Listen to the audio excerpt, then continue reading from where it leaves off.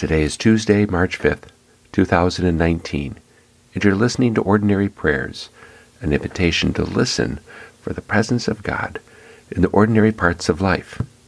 Now let us prepare our hearts and minds to pray.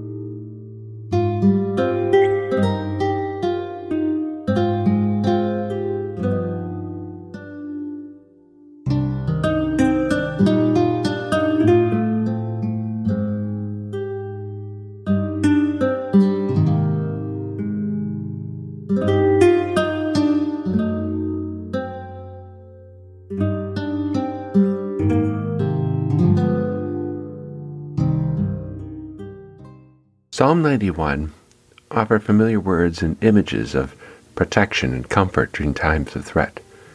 The protection offered by God is tender, intimate, and powerful. Listening to the description of this shelter, I feel like a child in the arms of a loving parent. What is your place of intimate protection and safety? A place you go when the world becomes difficult.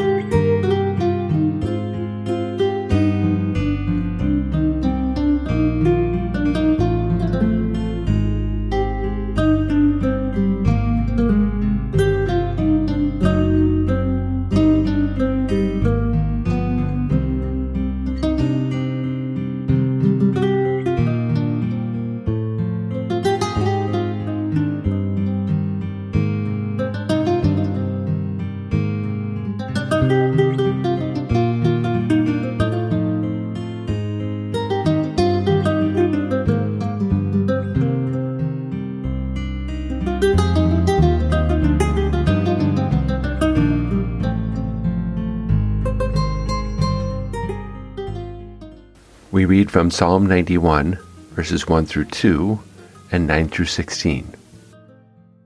You who live in the shelter of the Most High, who abide in the shadow of the Almighty, will say to the Lord, my refuge and my fortress, my God in whom I trust. Because you have made the Lord your refuge, the Most High your dwelling place, no evil shall befall you, no scourge come near your tent. For he will command his angels concerning you, to guard you in all your ways. On their hands they will bear you up, so that you will not dash your foot against a stone. You will tread on the lion and the adder. The young lion and the serpent you will trample underfoot. Those who love me I will deliver. I will protect those who know my name. And when they call to me, I will answer them. I will be with them in trouble. I will rescue them and honor them. With long life I will satisfy them and show them my salvation.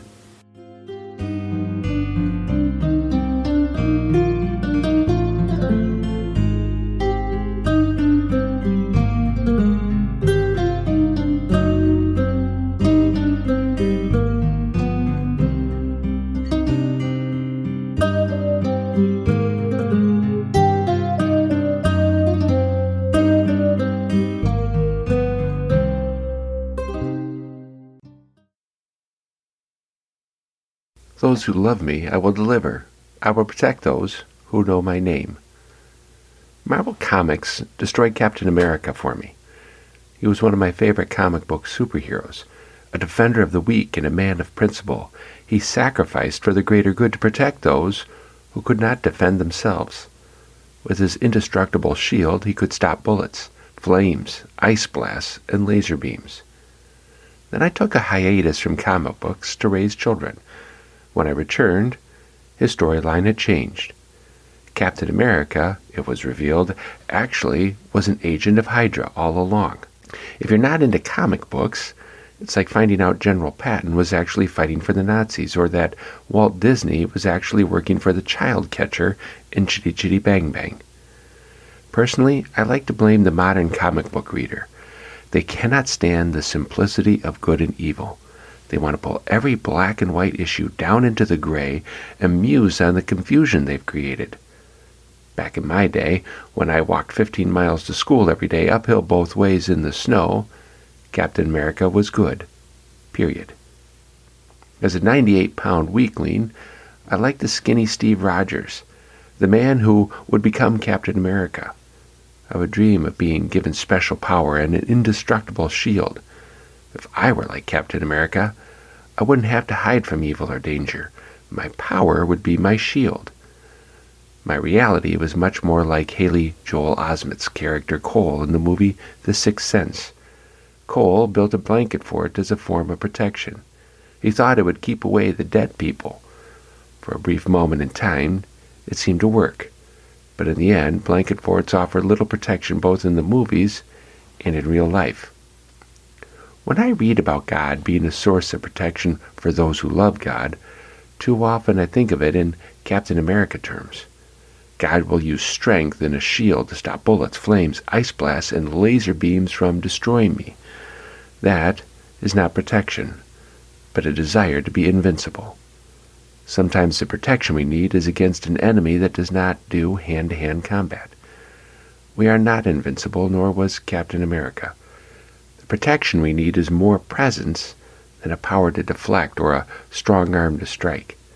We need a refuge, a shelter, a place to rest where someone will listen to our deepest pains, the ones which dwell deep within our souls that we keep hidden from the public view.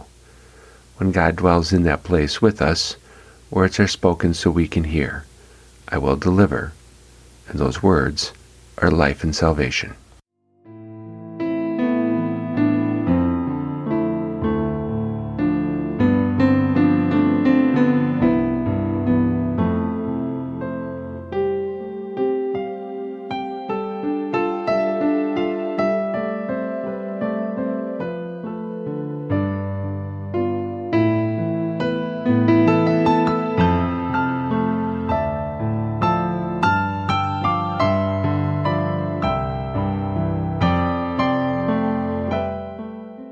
God promises protection and deliverance from evil and trouble.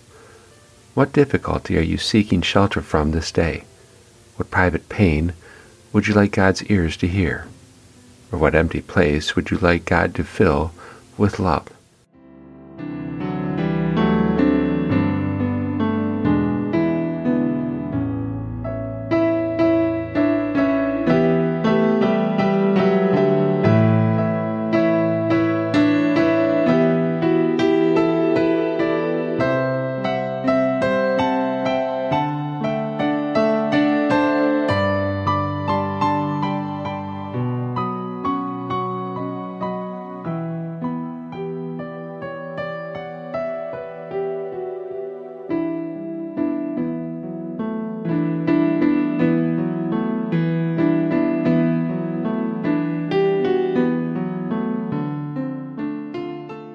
You who live in the shelter of the Most High, who abide in the shadow of the Almighty, will say to the Lord, "My refuge and my fortress, my God in whom I trust." Because you have made the Lord your refuge, the Most High your dwelling place, no evil shall befall you, no scourge come near your tent. For he will command his angels concerning you, to guard you in all your ways. On their hands they will bear you up, so that you will not dash your foot against a stone. You will tread on the lion and the adder. The young lion and the serpent you will trample underfoot. Those who love me I will deliver. I will protect those who know my name. And when they call to me, I will answer them. I will be with them in trouble. I will rescue them and honor them. With long life I will satisfy them and show them my salvation.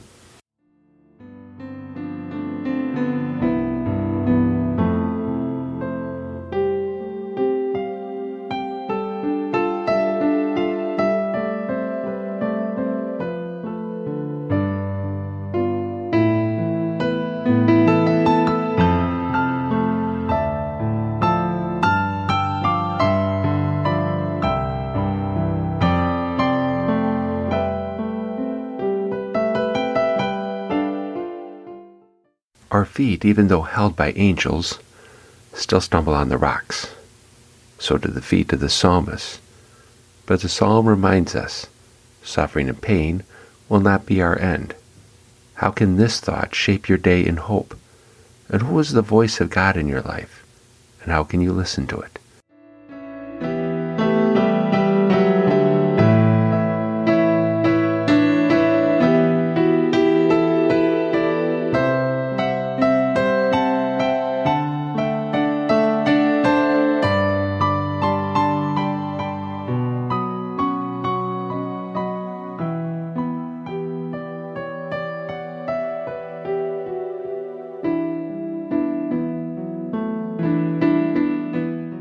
May God our Creator open the eyes of your heart so that you may see the hope to which Christ is calling you, and the richness of the inheritance prepared for you, and the power that is at work among you.